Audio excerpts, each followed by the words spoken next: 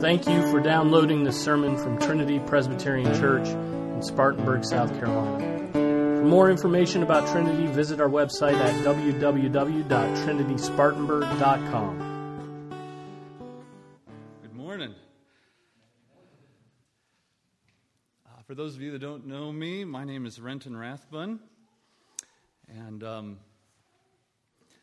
if you would turn with me to Ephesians chapter 3, we are going to begin, I believe it's a 3-week series on the resurrection. And we're going to begin with Philippians chapter 3. And also, I want to make sure you understand that it won't be me doing all three. I don't want to scare you or panic you. You don't have to suffer through me once. If you would turn to Philippians 3, we're going to look at verses 1 through 11.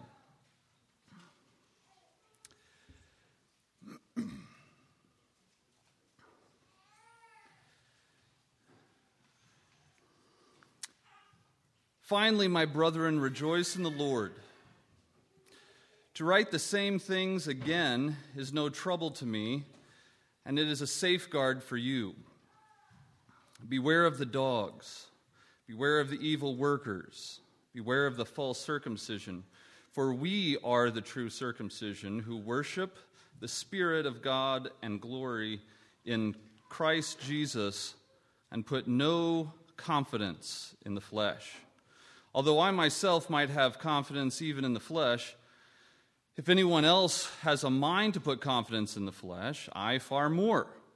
Circumcised the 8th day, of the nation of Israel, of the tribe of Benjamin, a Hebrew of Hebrews, as to the law, a Pharisee, as to zeal, a persecutor of the church, as to the righteousness which is in the law, found blameless.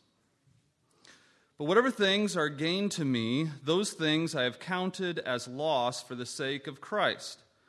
But more than that, I count all things to be a loss in view of the surpassing value of knowing Christ Jesus my Lord, for whom I have suffered the loss of all things and count them but rubbish, so that I gain Christ and may be found in him, not having a righteousness of my own derived from the law, but that which is through faith in Christ, the righteousness which comes from God on the basis of faith, that I may know him and the power of his resurrection and the fellowship of his sufferings, being conformed to his death, in order that I may attain the resurrection from the dead. Let's have a word of prayer. Dear Heavenly Father, we come before you and we think on who you are as our God. You are a God of power. And we sit in amazement of that we are able to be affected by that power, Lord, but it is your power. You are a God that we can't even understand in your greatness, but we are affected by your work in us, Lord. We thank you for that, and we pray for your wisdom over what we look at in your scriptures, and that our hearts will bow before what your Spirit has to say to us, Lord. We ask these things in your Son's name. Amen.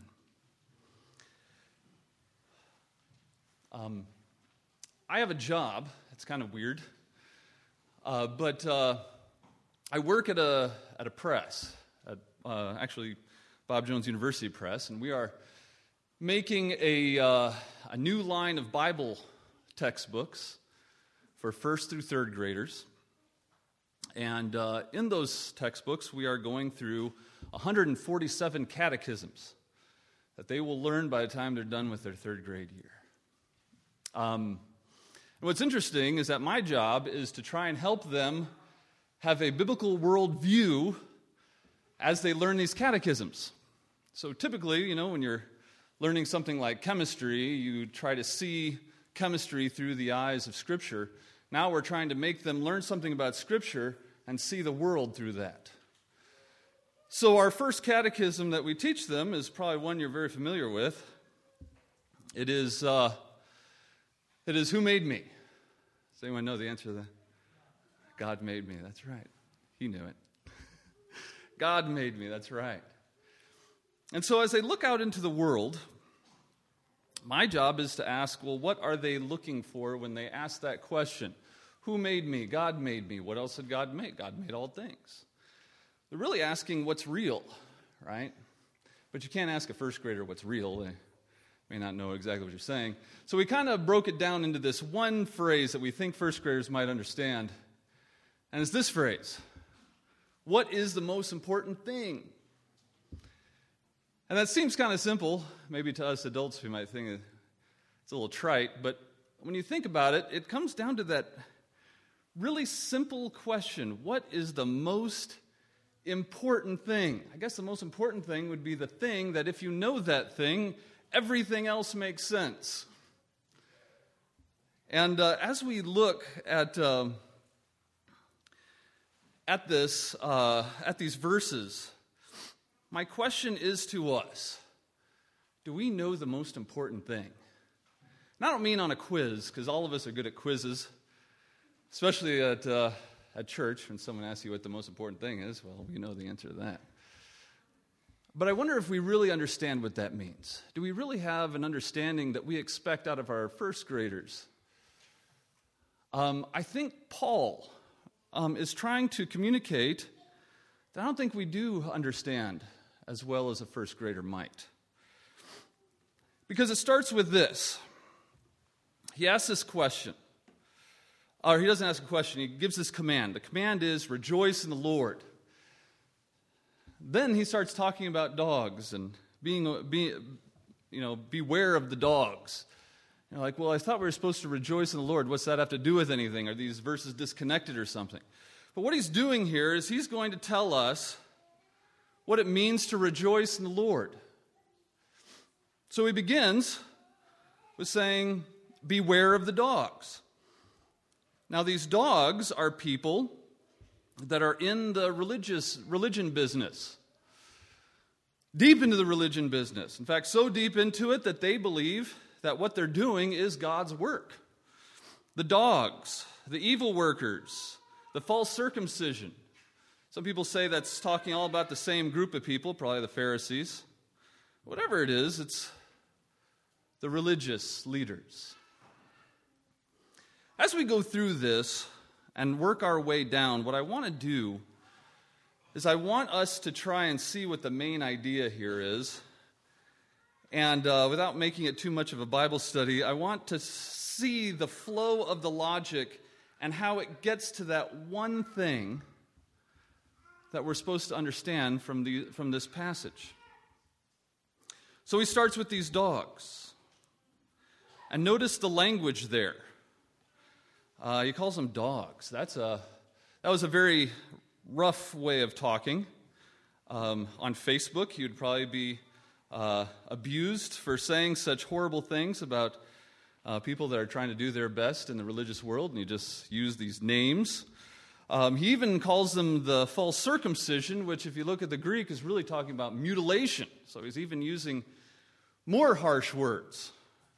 He's not a kinder, gentler type of theologian. He seems passionate about what kind of people these men are. And he says what makes them this way is that they're putting confidence in the flesh. And so he goes through this line of thinking about his confidence. He says, I could have confidence in the flesh. If anyone wants to have confidence in the flesh, it could be me. So he goes through this list. He says he had the right sacrament, right? He was circumcised, and at the right time, on the 8th day. He had the correct lineage, right? The right pedigree. As to the law, he was a conservative, right? While you have all these other people that are saying don't believe in the law, you had the Pharisees that were saying, no, we need to believe in the law. They were the conservatives. They were, I can put it in our terms, they were like the Republicans, right? They were the people that said, we got to have law. We got to stick to the law. I'm not trying to make this political. I'm just saying These were the people that people today would probably think, yeah, that's good Christianity right there. As to righteousness, found blameless. Now, he could have counted all this as confidence that he could say what he wanted to say through these things. This could have been his confidence in these things that made him important. And isn't that the way things are today in the religious world? Where did you get your degree? What seminary did you go to? Are you familiar with blah, blah, blah-ism? And have you really studied the intricate details of, and then they start naming these bizarre people, maybe even Dutch people, and you're like, wow, this guy really has a lot of knowledge. He must be pretty important. And we start thinking these things, and this their qualifications, right? It tends to happen, especially when you get to seminaries, your Facebook starts turning a lot more into a Vita than it does anything, resume type thing. And he says, as he starts going down this list of stuff, he immediately calls it, whatever things I might count as gain to me, my resume, which was really good, where I would have the authority based on that resume, right? And he might have even been well known. I mean, that almost trumps everything. You almost don't even need a degree anymore if you're well known. I mean, if you have a well-established person that maybe read a few books and people liked what you say or how you said it, you don't even have to go to seminary anymore. They'll make you a pastor and you can do whatever you want and everyone will love you.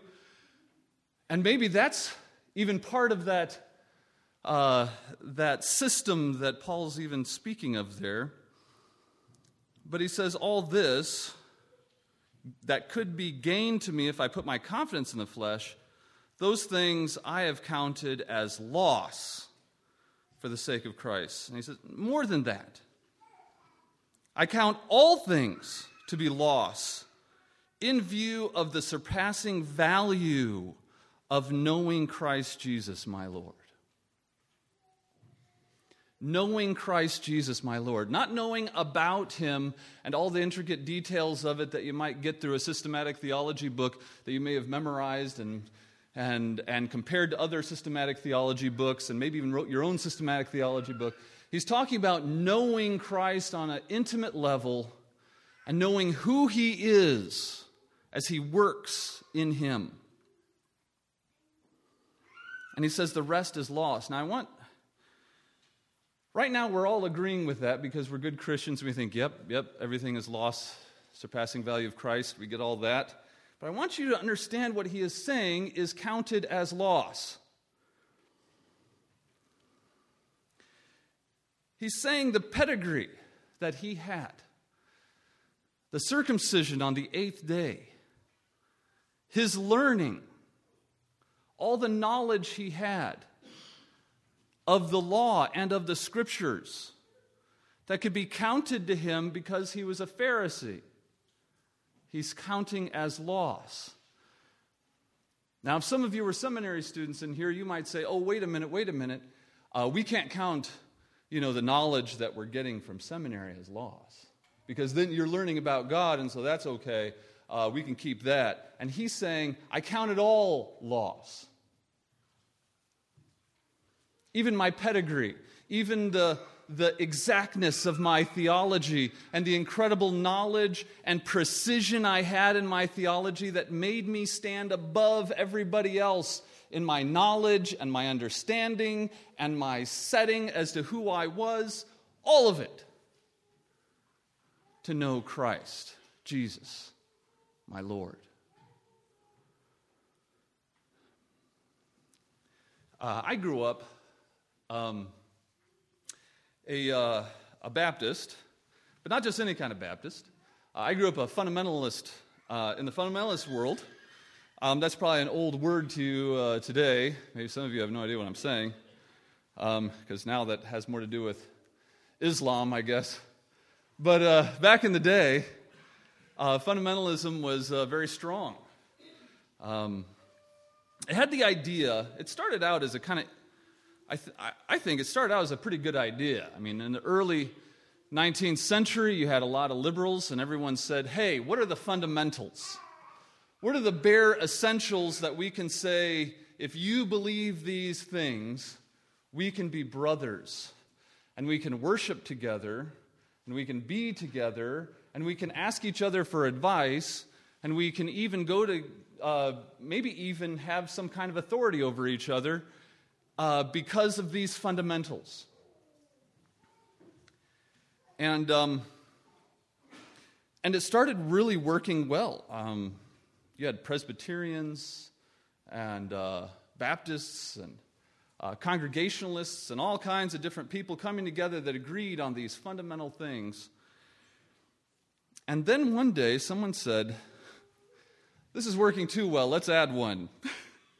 So they added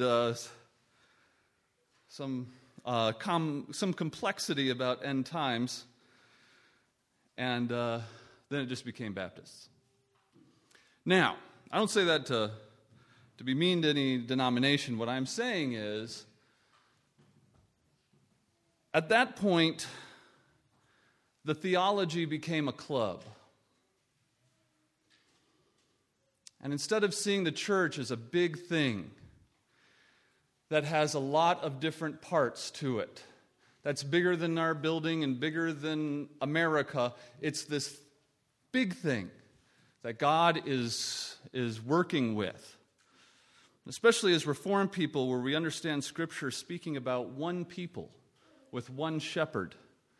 And we get this information from one book, one whole book that isn't split down the middle, that has a big gap between it, but is one full book about Christ our Lord. We should get this better than anybody. But I have found in my experience anyway, that a lot of times we like clubs. In fact, we like our clubs so much that the precision of our theology gets super precise, which is great. But then, if someone isn't as precise, then our club can't be as cool or as precise as we want it. And then what do we do with these people that are not as precise? I think there's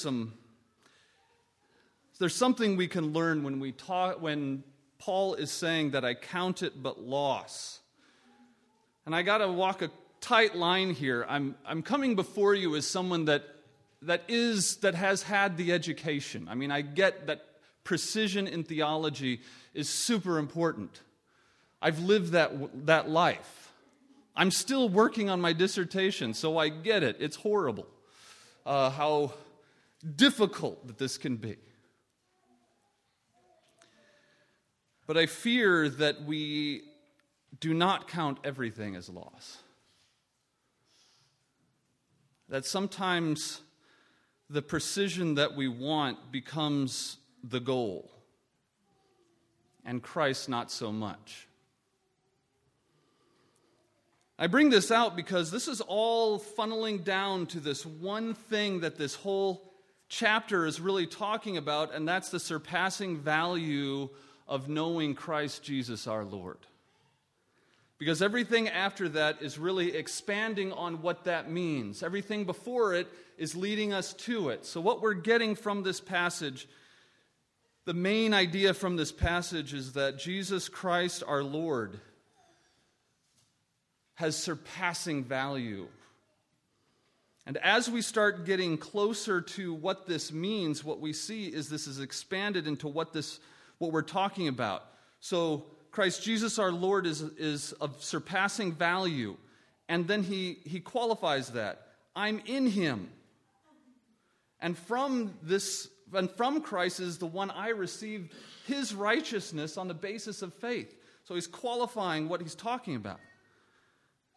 And then he says about the surpassing knowing Christ, the value of knowing Christ, is that he may know the power of his resurrection, the fellowship of his sufferings. And then he qualifies that fellowship of sufferings, nor that which is being conformed to his death. Well, why are we talking about being conformed to the death of Christ? because he is, by any means possible, he wants that resurrection at the end, or that I may attain the resurrection from the dead. And this is where I really wanted to concentrate on what we're talking about when we're talking about the power of the resurrection. I became a little obsessed with this because oftentimes I'll hear this through different messages. People will say it. And I'm thinking, well, what does that mean? What does power of the resurrection mean? What is that?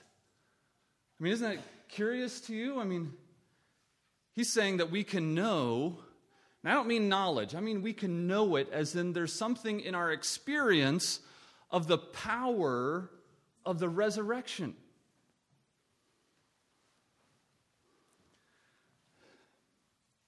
So I started investigating this. First on a creaturely level, right?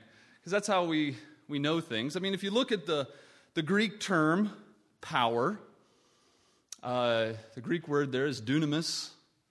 It's usually the first Greek word most seminary students learn. Because it's easy to remember, because dunamis is where we get our word dynamite. And dynamite, it's pretty powerful. But it's really not powerful, because really what we're talking about, because I really did some stuff on this. I was really interested. You got to understand. This really fascinated me. So I went to someone who understands science better than me, and I know this is creaturely, but that's how we start. We're creatures, so we got to start creaturely. What do we mean by power? Just on earth, what does it mean? I don't even think we have a good understanding of that, let alone what it might mean in Scripture. So I asked someone who deals with science, so is there a difference between energy and power? Because like with a stick of dynamite, when it explodes, that's an incredible amount of energy. But is that what power is? So then I learned this huge thing about the difference between energy and power. I mean, energy, you have atoms that might be moving really fast. Sometimes electrons are transferred to other atoms, or sometimes, if you want nuclear power, then you have protons going to other atoms, and it's a mess. But power is different than that. It starts with what we call work. Now, work is when you take this force, okay? You know what force is, and you times it by distance.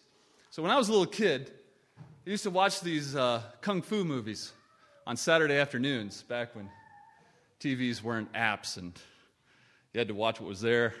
But it was cool because, you know, it was Bruce Lee and all that sort of thing.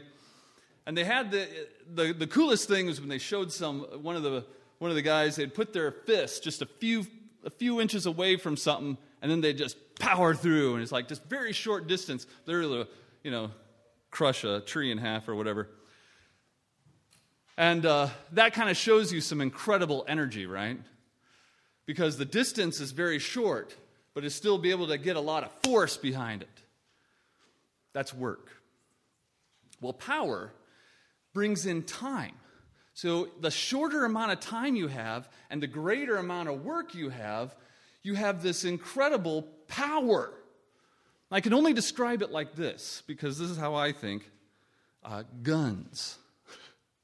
When I was in the military, I was given charge of a M16A2 rifle. Probably wasn't the smartest thing the military ever did, but I had it in my hands, and I shot it a few times. It's an incredible work of power, because you have less than 2 feet between where the bullet is and the firing pin hitting it, and in less than 2 feet, that thing's already going over 3,000 feet per second. That's incredible. I mean, you got something going from 0 to 3,000 feet per second in less than 2 feet. That's amazing. And then in time. So now power takes in this idea of time. It's controlling all this energy and focusing it on one thing in a very small amount of time. You have an incredible amount of activity. So the bullet, within less than a second, goes from 0 to 3,000 feet per second in like that. As fast as you can pull that baby back. It's incredible. That's power, and that's a creaturely way, right? It's not just energy uncontrolled. It's not just this amazing thing. It's this focused, intentional, controlled power. And so then I thought about, well, what does that mean in these terms? The power of the resurrection. And you have compared in Ephesians that the same power that was used to raise Christ from the dead. Now listen to this. This is incredible. The same power that was used to raise Christ from the dead is the exact same power that will be used to raise you from the dead at the end. When Christ comes again and the dead are raised, your body will be resurrected with the same power that was used for Christ himself. What does that mean? I mean, it's incredible. I mean, really, I'm not really bringing you to an exact answer. I'm really just trying to get you to understand how incredible this is, so we just kind of burst out in doxology, right? You just don't know what to do with it all. It's how we rejoice in the Lord. And then I thought about this. One thing you learn is that when you're going through seminary is that you have to make a difference between how God knows something and how we know something. Because what you learn is that God's knowledge is equal to himself, so if you know something the exact same way God does, then you are God. We know that can't be right. So we know that God condescended to us. It's kind of like when we have a lot of beautiful little kids around here, and you get down on their level, and you talk simply to them, right? It's a representation of what's going on in your head. What's going on in your head is a lot different than what you're saying, right? You make things as simple and as easy as you can. You don't walk around on your knees. It's a way of accommodating to children so that they can understand. And God accommodates us so that we can understand and have communion with him, so that we know whatever we can know about God is a creaturely way of us knowing him. But what about the power? Now, we'll have creaturely ways of knowing about his power, so we'll never really understand it the way it really is. But I wondered, is God's power being used on us in a way that does not need to be so condescended like language does and like thought does? This power is an intimate power where God is using his work on us in a way that we can't even understand because it's beyond understanding. Even his peace is beyond understanding. How could we understand his power and how close that is to him? You realize the closer we get to God's very being, the less we can possibly fathom it. So when we talk about that resurrection power, we're talking about an intimate work of God on us. That involves not just your resurrection from the dead physically, but your resurrection from the dead spiritually. And that constant resurrection power that maintains your life in Christ.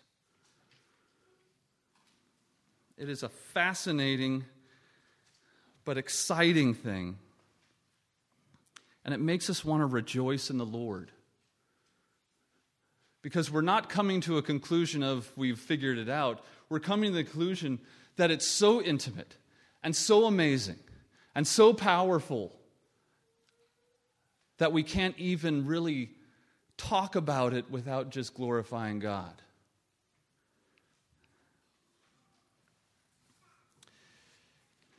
But what does this mean?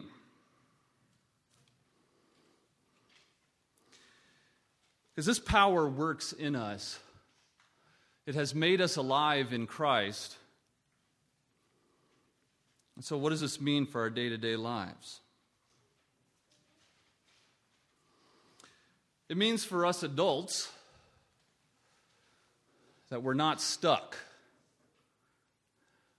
It means for us men that as we fail to lead our wives, as we have been more afraid of them than we have been loving them, there is hope because we don't have to rely on our failures, on our strength, on our weakness. We have resurrection power that maintains our life in Christ.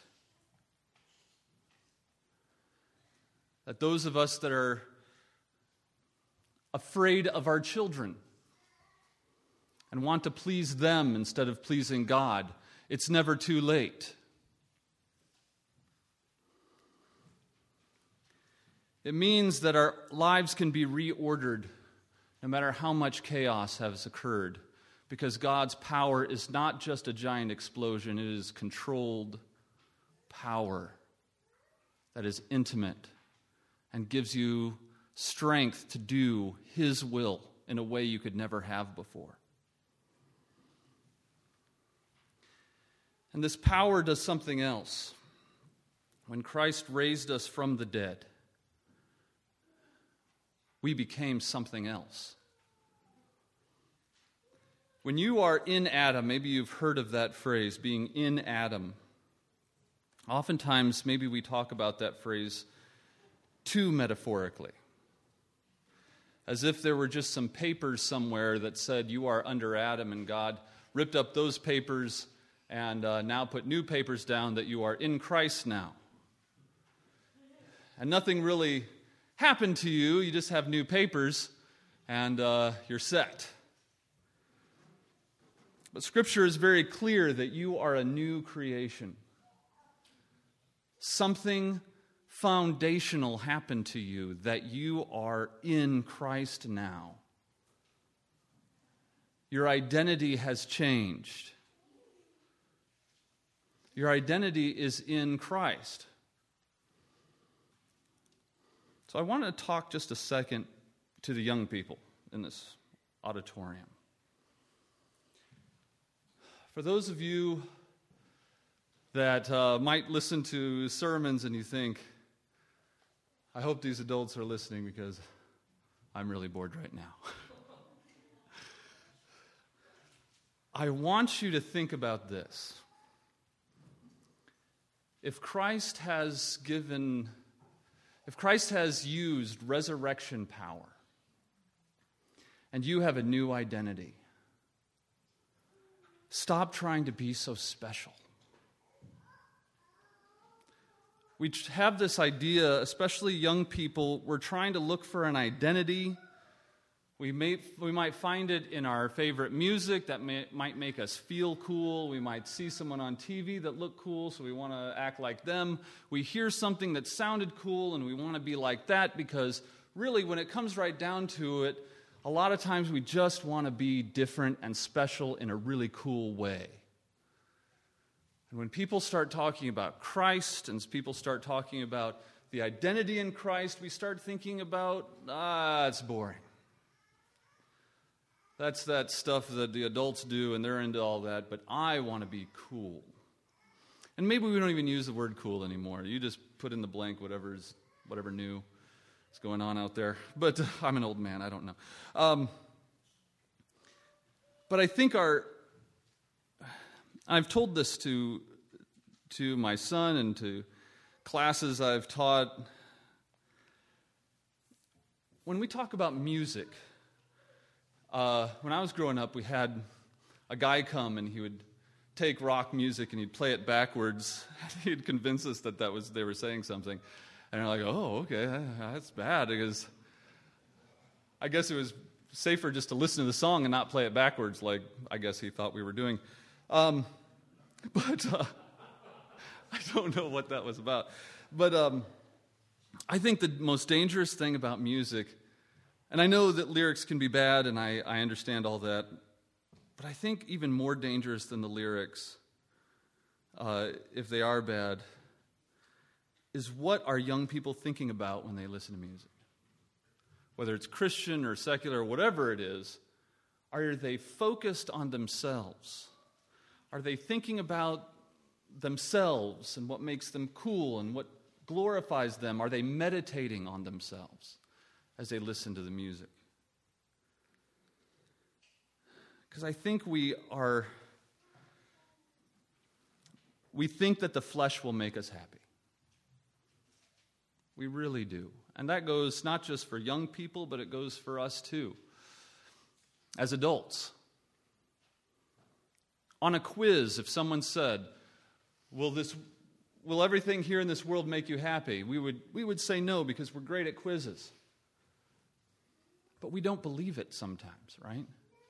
We really do believe if our club is exactly the way it should theologically, and I am the one that gets to kind of lead that club, then I'm cool, and that will make me happy. If I can just accomplish this in my career to get this done so we can have this, then we'll be set. If my wife would start acting this way or do this for me, I would be happy. If my husband would just start being this instead of what he is now, then I'd be happy. And our confidence is constantly in the flesh.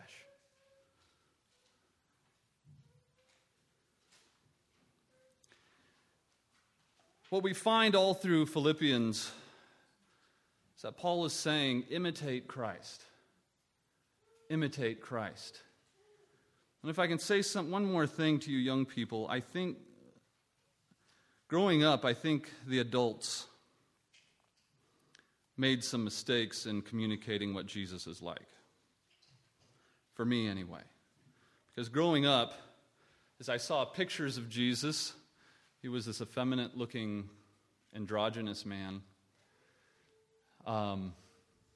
When people would describe Jesus, it was always this kind of, he just loves peace, and it just seemed so effeminate to me. I didn't know why I would want to be like that. And you young people in this room have a very unusual situation where you are surrounded by men who understand what it means to be men. You have been communicated to well about Christ.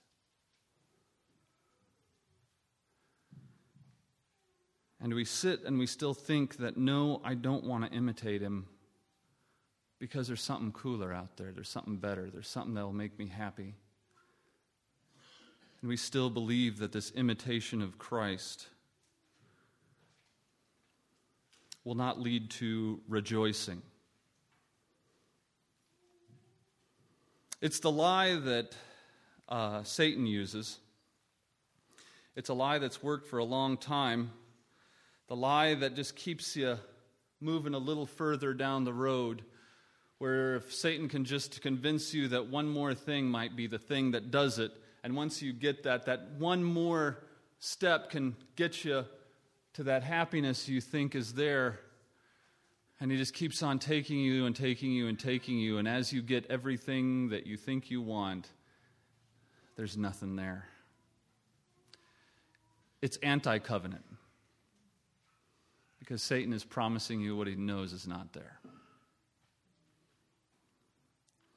And my prayer for you is my prayer for me as I constantly fail, as I constantly put my confidence in the flesh and have to be reminded over and over that I'm a giant hypocrite as I stand before you, that it's Christ I need to imitate.